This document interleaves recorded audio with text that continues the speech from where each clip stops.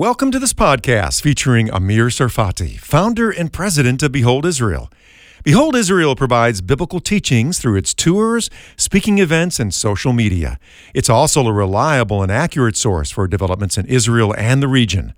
Amir's live updates and teachings are based on God's written word. Connect with Behold Israel on Telegram, Facebook, YouTube, and Instagram. Download our free app, available on Android and Apple, under Behold Israel. Shalom from the southern part of the Golan Heights. This is the plateau that is right here overlooking the Sea of Galilee behind me, and it's a territory that is about 50 kilometers long and 20 kilometers wide, and it was a territory that was taken by Israel from Syria in 1967, following years of harassment of the Jewish population below by the Syrian military that was right here above. And by the way, that is where we are, a military bunker that may have been built originally by the British but was used by the Syrian military with a view of the Sea of Galilee and the country, the state of Israel. And the reason why the teaching on Israel and the tribulation is being given to you from this place is very, very simple and symbolic.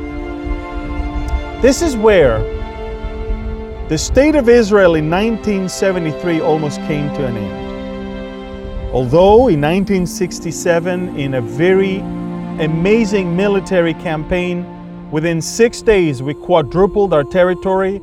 And in the fourth and fifth day of that 6 days war, we took over the Golan Heights. A few years later, not only that we nearly lost this piece of land, but we were on the brinks on completely being annihilated by a military force that was determined to avenge its defeat in 1967 and to bring an end to the state of Israel.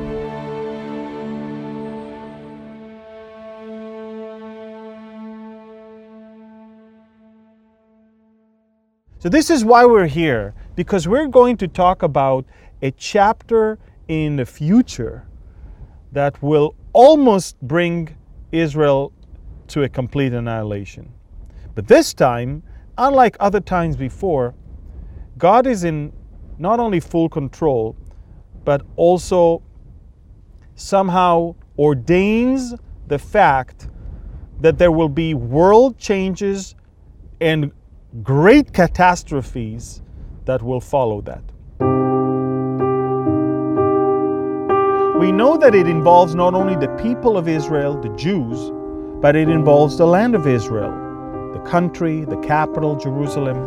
We know that because the Bible gives us not only a clear description of what is going to happen, but where it's going to happen as well. I would like to start the teaching on Israel and the tribulation with a clear warning that the Lord gave through Moses in Deuteronomy chapter 30. He said, "I call heaven and earth as witnesses today against you that I have set before you life and death, blessing and cursing. Therefore, choose life," he says, "that both you and your descendants may live, that you may love the Lord your God, that you may obey his voice, and that you may cling to him, for he is your life and the length of your days." We can see here that God gave us free will and a clear choice. There is death and there is life. There are curses and there are blessings. Choose life. And the only way to choose life is to choose him, the one who gives life. And the Bible says he's not only your life, but he's the length of your days, that you may dwell in the land which the Lord swore to your fathers, to Abraham, Isaac, and Jacob, to give them. So we can clearly see that obedience to God and to God's word and faith in him is directly connected also to the Jewish people holding of the land that was given to them. And we know that when they left God, they literally were allowed also to be kicked out of their land. We know that, and we know that the prophet Daniel, who was already in the diaspora, wrote of something much greater that is about to come upon the nation of Israel.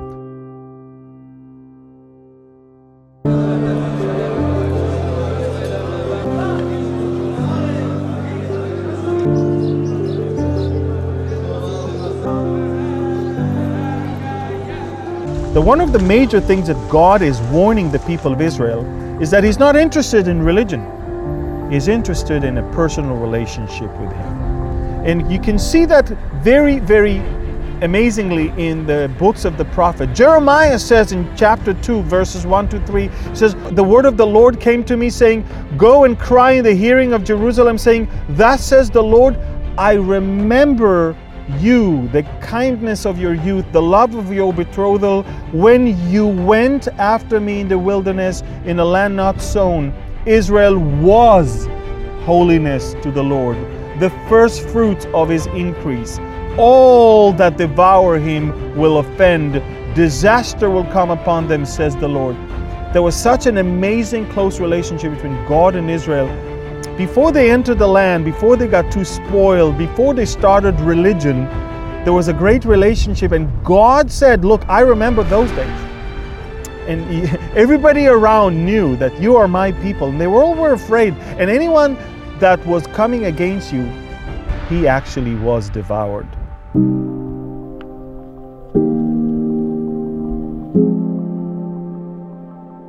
When I accepted the Lord and when I came to faith in the Messiah, the first thing that I remember that really shocked me was when I read the first chapter of the book of Isaiah. In fact, I did not even read a single verse in the New Testament when I came to faith in Yeshua, who, by the way, was, in my eyes, all throughout the book of Isaiah. So I came to Isaiah 1 and I heard this: "Hear the word of the Lord, you rulers of Sodom, and give ear the law of our God, you people of Gomorrah." That was how God described Israel at that time, just like Sodom and Gomorrah. And then look what He says: "To what purpose is the multitudes of your sacrifices to me, says the Lord. I had enough of burnt offerings of rams and that fat of fed cattle. I do not delight in the blood of bulls or the lambs or goats. When you come to appear before me, who has required this from your hands to trample my courts?" God says, I'm not interested in religion. I don't need all of these sacrifices and all of those things when your heart is not right. He said, "Bring no more futile sacrifices.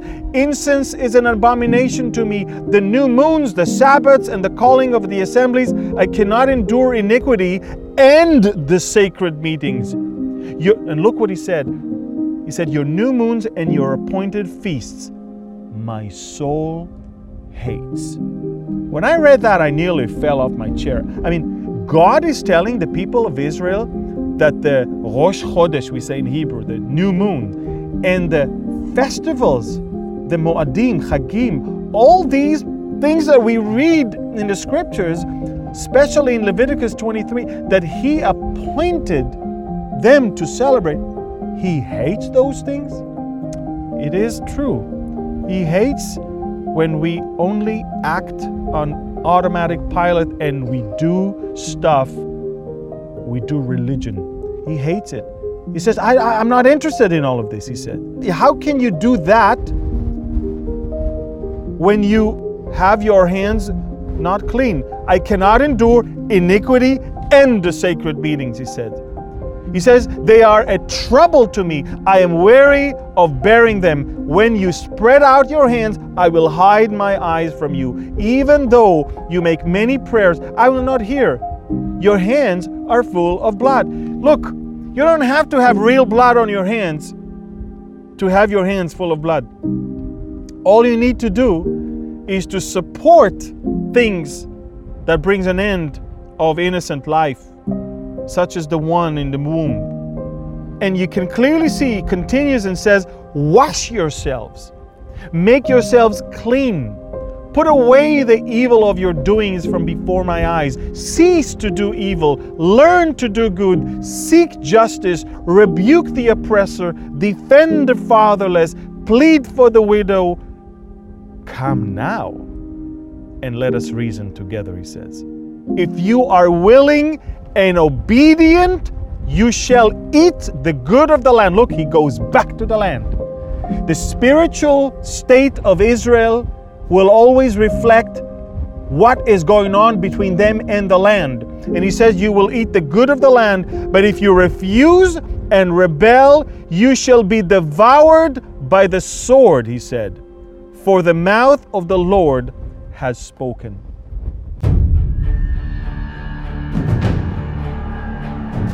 So we see that God is not into doing bad things to the nation he loves so much. He's into, I would say, disciplining them. You know, I discipline my sons and my daughter because I am their father. I love them. I do not want them to do the wrong thing. I do not want them to do things that they will eventually suffer from. These are the things that are eventually matters of life and death. That's what he said in Deuteronomy chapter 30. Your choices will lead either to life or to death. And he says, choose life. And we already know who is the life, who is the way, and who is the truth. The Messiah, Yeshua. So by rejecting him, you're already somehow not choosing life. And it's interesting because that is exactly what brings us into the situation of Israel being the focus of the tribulation. What is the tribulation? There's a lot of tribulations. Jesus, in fact, told even his own disciples, in this world you'll have tribulations, but be of good cheer, for I have overcome this world. You know, life here in this evil world with so many evil people, with so much evil that is being conducted almost on a daily basis, life is not easy. We know that, we've seen it. It's not a garden of roses. There are difficulties. There's a lot of wars and famines and pestilences, pandemics. There's a lot of suffering in this world. People hate one another. In fact, the biggest enemy of humans are humans. The Bible says in Proverbs chapter 3, verses 11 to 12, my son, do not despise the chastening of the Lord, nor detest his correction. For whom the Lord loves, he corrects, just as a father, the son in whom he delights.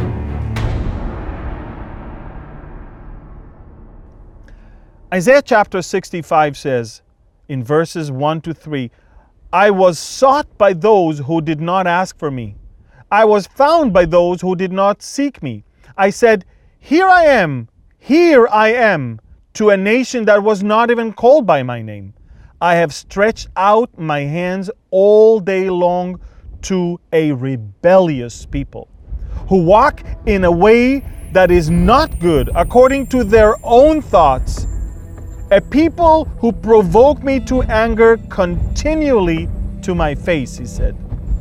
One of my dearest pastors taught me, Amir, happiness and joy can be translated in so many different ways, but suffering only by one. Suffering is the only language that everyone understands. And unfortunately, that's the one thing that really brings us always back to track. In Israel, we have a term, lachzor b'tshuva, to come back with an answer. It's very interesting, but tshuva is not just an answer, it's to return. Lashuv. It's amazing. Come back and return to me, he says, and then I will return to you. I am here.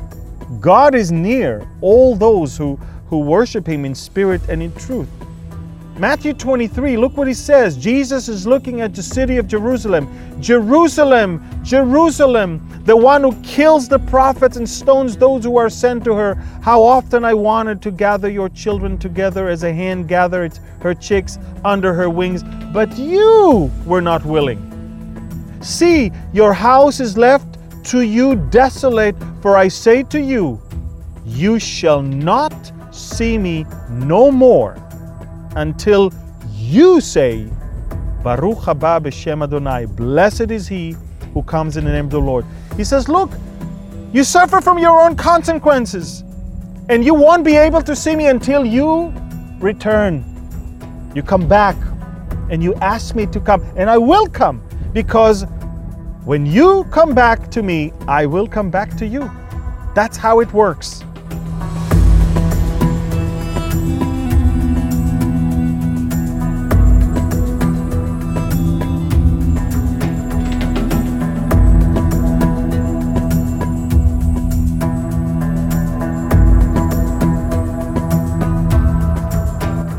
So, before the 7 years tribulation begins, which is when we are right now, we are before it. We haven't started it yet. We can clearly see that the Lord, through the prophets, promised a physical restoration to the nation of Israel. Physical means that they will be physically taken from wherever they are. The land will be physically restored to be green, lush, and prosperous, and the people who were restored will be physically brought back to the land who is restored, and then the language will be restored, and physically the fig tree that is a symbol of Israel's national privileges will come back to life. And Israel is back in the land. 73 years ago, Israel is back in the land. Israel is now considered one of the 8 most powerful nations in the world. Israel is the 3rd country in the world that landed a vehicle on the moon. Israel is the leading country in the world in so many areas. A nation that was almost annihilated just about 40 years ago, when the Syrian army, right here in this bunker and all over this area, nearly brought an end to our existence here. And we're still here because there was a promise for a physical restoration. And God is a God that fulfills His promises. And here we are, restored physically first, back to the land of Israel. Ezekiel 36 says, "And you, O mountains of Israel, you shall shoot forth your branches and yield your fruit for my people Israel, for they are about to come."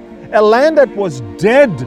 A land that Mark Twain in the 1860s said that even the cactus, who is a great friend of the desert, did not grow here.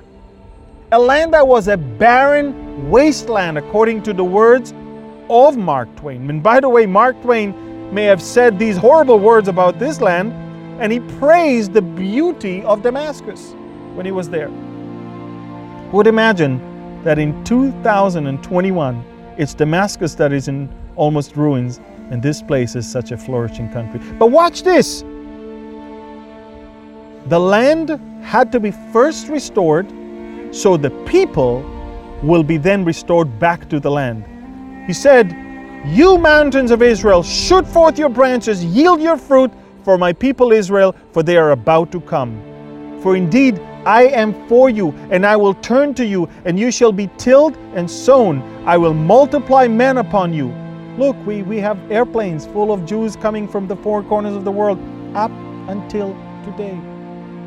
Coming from everywhere, from India and from Ethiopia, from America, from the UK, from the Ukraine, and from Russia, and from so many other places. All over. Jews return back home physically. And the cities shall be inhabited, and the ruins rebuilt. Come to Israel, he says, it's all flourishing now. "I will multiply upon you man and beast, and they shall increase and bear young, and I will make you inhabited as in former times, and do better for you than your beginnings. Thus says the Lord God, I do not do this for your sake, O house of Israel, but for my holy name's sake, which you have profaned among the nations wherever you went. And I will sanctify my great name, which has been profaned among the nations, which you have profaned in their midst." God says, look, I'm bringing you back not because you're so perfect, but it's because I love you, and I promised your fathers that I will bring you back. Israel is enjoying an amazing promise and an amazing God who keeps His promises. And thankfully, we see that the physical restoration came first. Because here we are. And the Bible says that there is going to come a point where Israel not only will be restored to the land, but Israel will be safe, secured, and prosperous. This is it. Folks, this has been the past year, 2020, the lowest number of casualties in the military or among civilians from terrorism or war since the day we were born in 1948. We never had it that good. We were never so prosperous as a nation as we are today.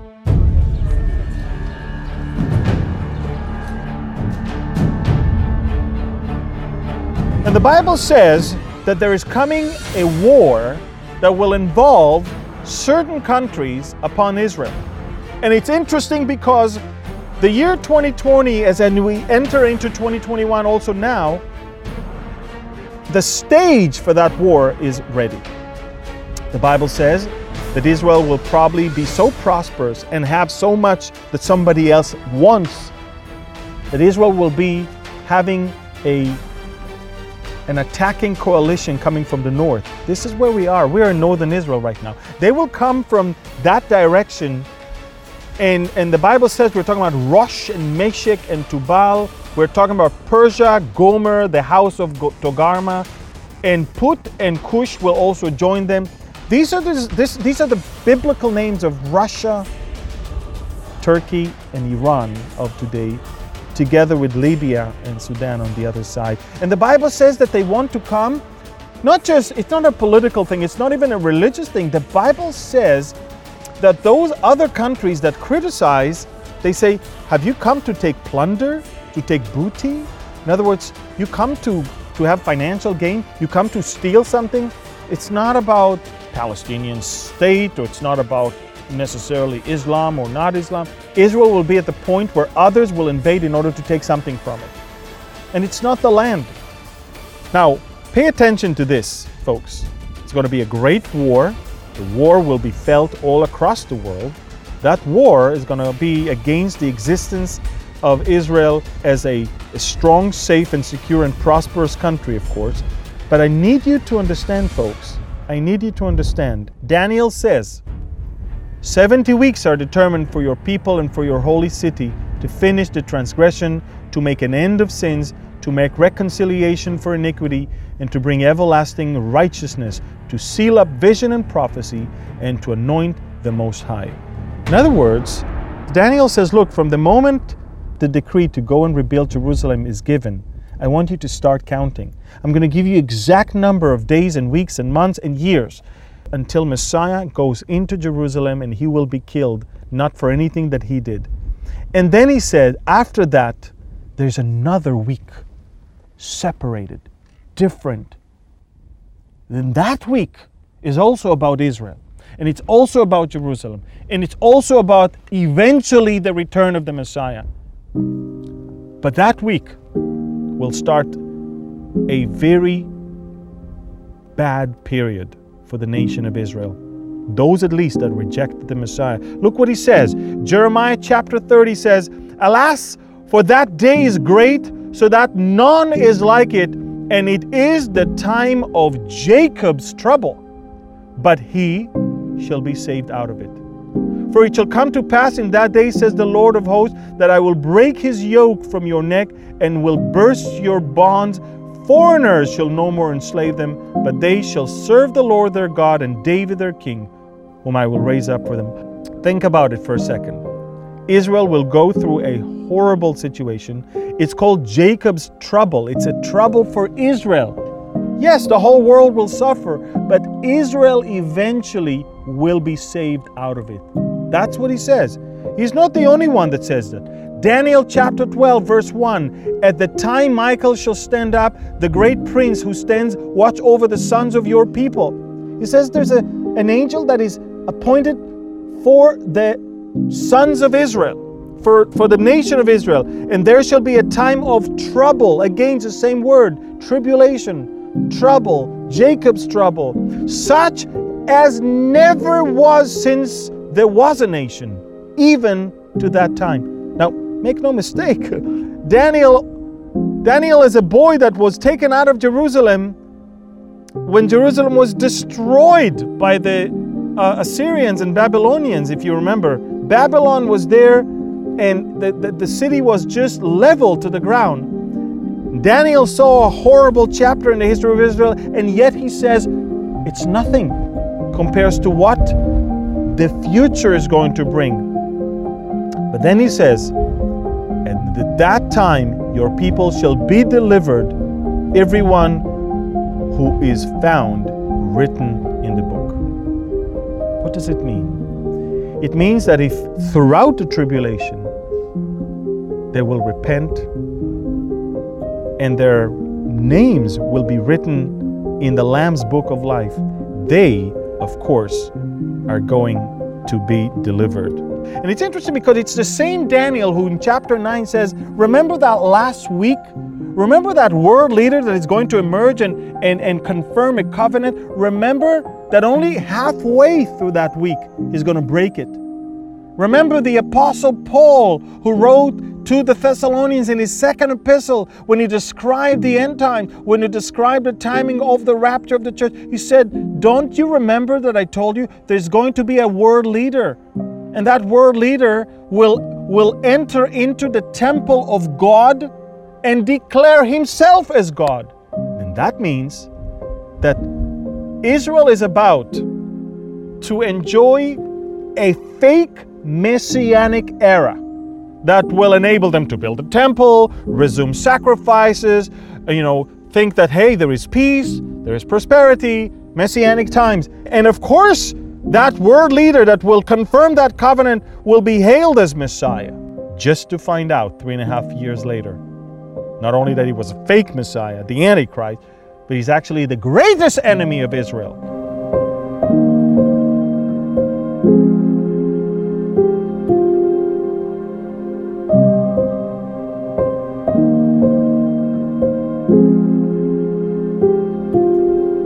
Now it's interesting because the Bible says that Jesus warned the nation of Israel that that day is about to come. In Matthew 24, he says, verse 15 to 22, therefore, when you see the abomination of desolation spoken of by Daniel the prophet, that same Daniel who wrote about it in chapter 9, he said, standing in the holy place, Jesus acknowledges there's going to be a false temple, a third temple. He says, whoever reads, let him understand.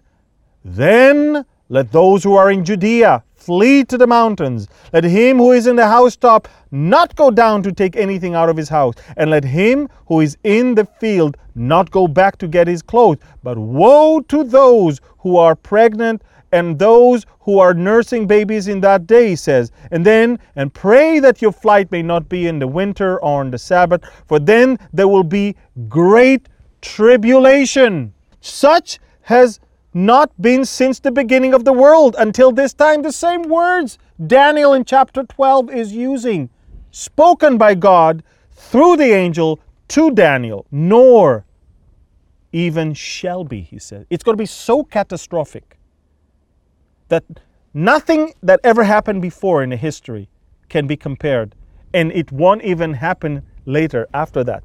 That's it. And unless those days were shortened, no flesh would be saved. But for the elect's sake, for the sake of those who are going to put their trust from among Israel, that are going to put their trust, also by the way, from amongst the rest, all those that will be responding, for their sake, those days will be shortened.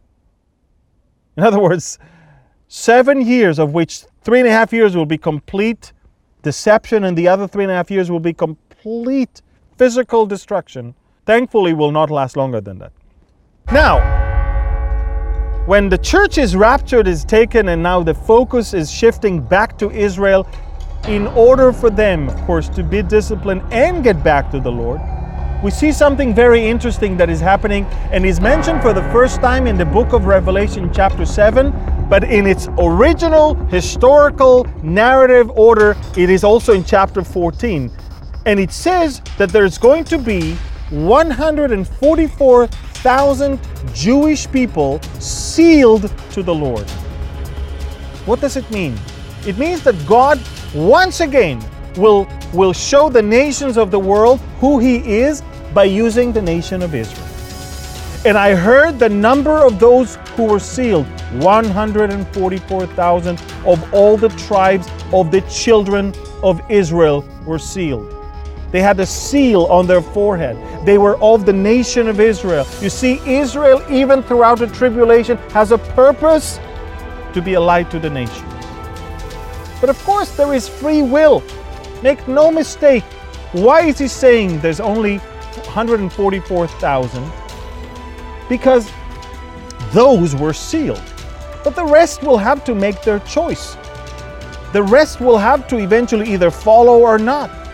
Follow the Antichrist or follow Jesus Christ. But they will have to make up their mind whether they belong and fall into the hands of the system, the leadership of those two beasts, the false prophets and the Antichrist, or suffer great, terrible persecution because of their faith in Christ. Israel, throughout the tribulation, we hear terrible things that are going to come upon that nation, but we can see also a glimpse of light of how God will still use them, not just for themselves, but also for the whole world. Zechariah chapter 13 gives us a sobering reality.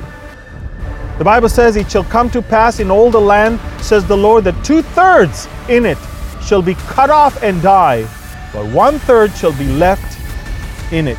And that 1/3 will be brought through the fire and be tested." In other words, only those that will choose life will eventually have life. And we know what life is. And now we are coming to the point where those whose name is written in the book are now being saved. And there is now a spiritual restoration. God wanted a relationship with Israel. Israel decided a religion, not a relationship. God told them, "I missed the days when we had relationship." And now, after those 7 terrible years, after this horrific satanic persecution, they will see the hand of God. They will see the Messiah. They will understand. They will look at Him whom they pierced, and they will come back to Him just as He asked them to, for a personal relationship, from a religion to relationship. Ezekiel said that after the physical restoration, then I will sprinkle clean water on you, and you shall be clean. I will cleanse you from all your filthiness and from all your idols, and I will give you a new heart and put a new spirit within you, and I will take the heart of stone out of your flesh and give you a heart of flesh, and I will put my spirit within you and cause you to walk in my statutes, and you will keep my judgments and do them, and then you shall dwell in the land. Once again, the connection with the land. You shall dwell in the land that I gave to your fathers, and you shall be my people, and I will be your God.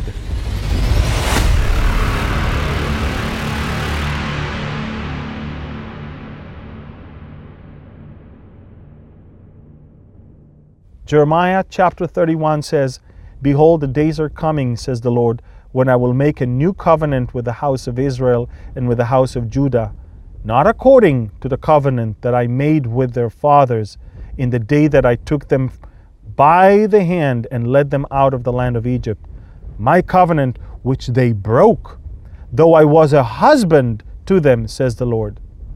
The Lord says, I was a husband to Israel. Israel was a nation like my wife. I brought them out of Egypt by hand. I took them. But that covenant, that Mosaic covenant, was not enough, was not good enough. It was not the last one. It was a temporary one to show them their sinful nature. But this is the covenant that I will make with the house of Israel after those days, says the Lord. I will put my law in their minds, and I will write it on their hearts, and I will be their God, and they shall be my people. No more shall every man teach his neighbor and every man his brother, saying, Know the Lord, for they all shall know me. All of Israel will be saved at the very end, and all of them will know him, from the least of them to the greatest of them, says the Lord. For I will forgive their iniquity, and their sin I will remember no more. Thus says the Lord, who gives the sun for a light by day, and the ordinances of the moon and the stars for a light by night, who disturbs the sea and its waves roar, the Lord of hosts is his name. If those ordinances depart from before me, says the Lord, then the seed of Israel shall also cease from being a nation from before me. Basically what God says, as long as the sun is here and the moon and the stars are there, Israel is a nation before me. I will never leave them nor forsake them. And I want to conclude with that amazing verse of the prophet Malachi. For I am the Lord, I do not change. Therefore, you are not consumed, O sons of Jacob. As long as God is the same, His plans are the same, His heart is the same, His love is the same, and He is not changed. Some people say that God forgot about Israel. Some people say that the church has replaced Israel. If you say that, that means you say that God changed. You say that God is no longer the same God, because God says, I am the Lord, I do not change. And He says, therefore, you are not consumed, O sons of Jacob. You're not done. You have hope and a future, because I'm the Lord God of Israel. I love you.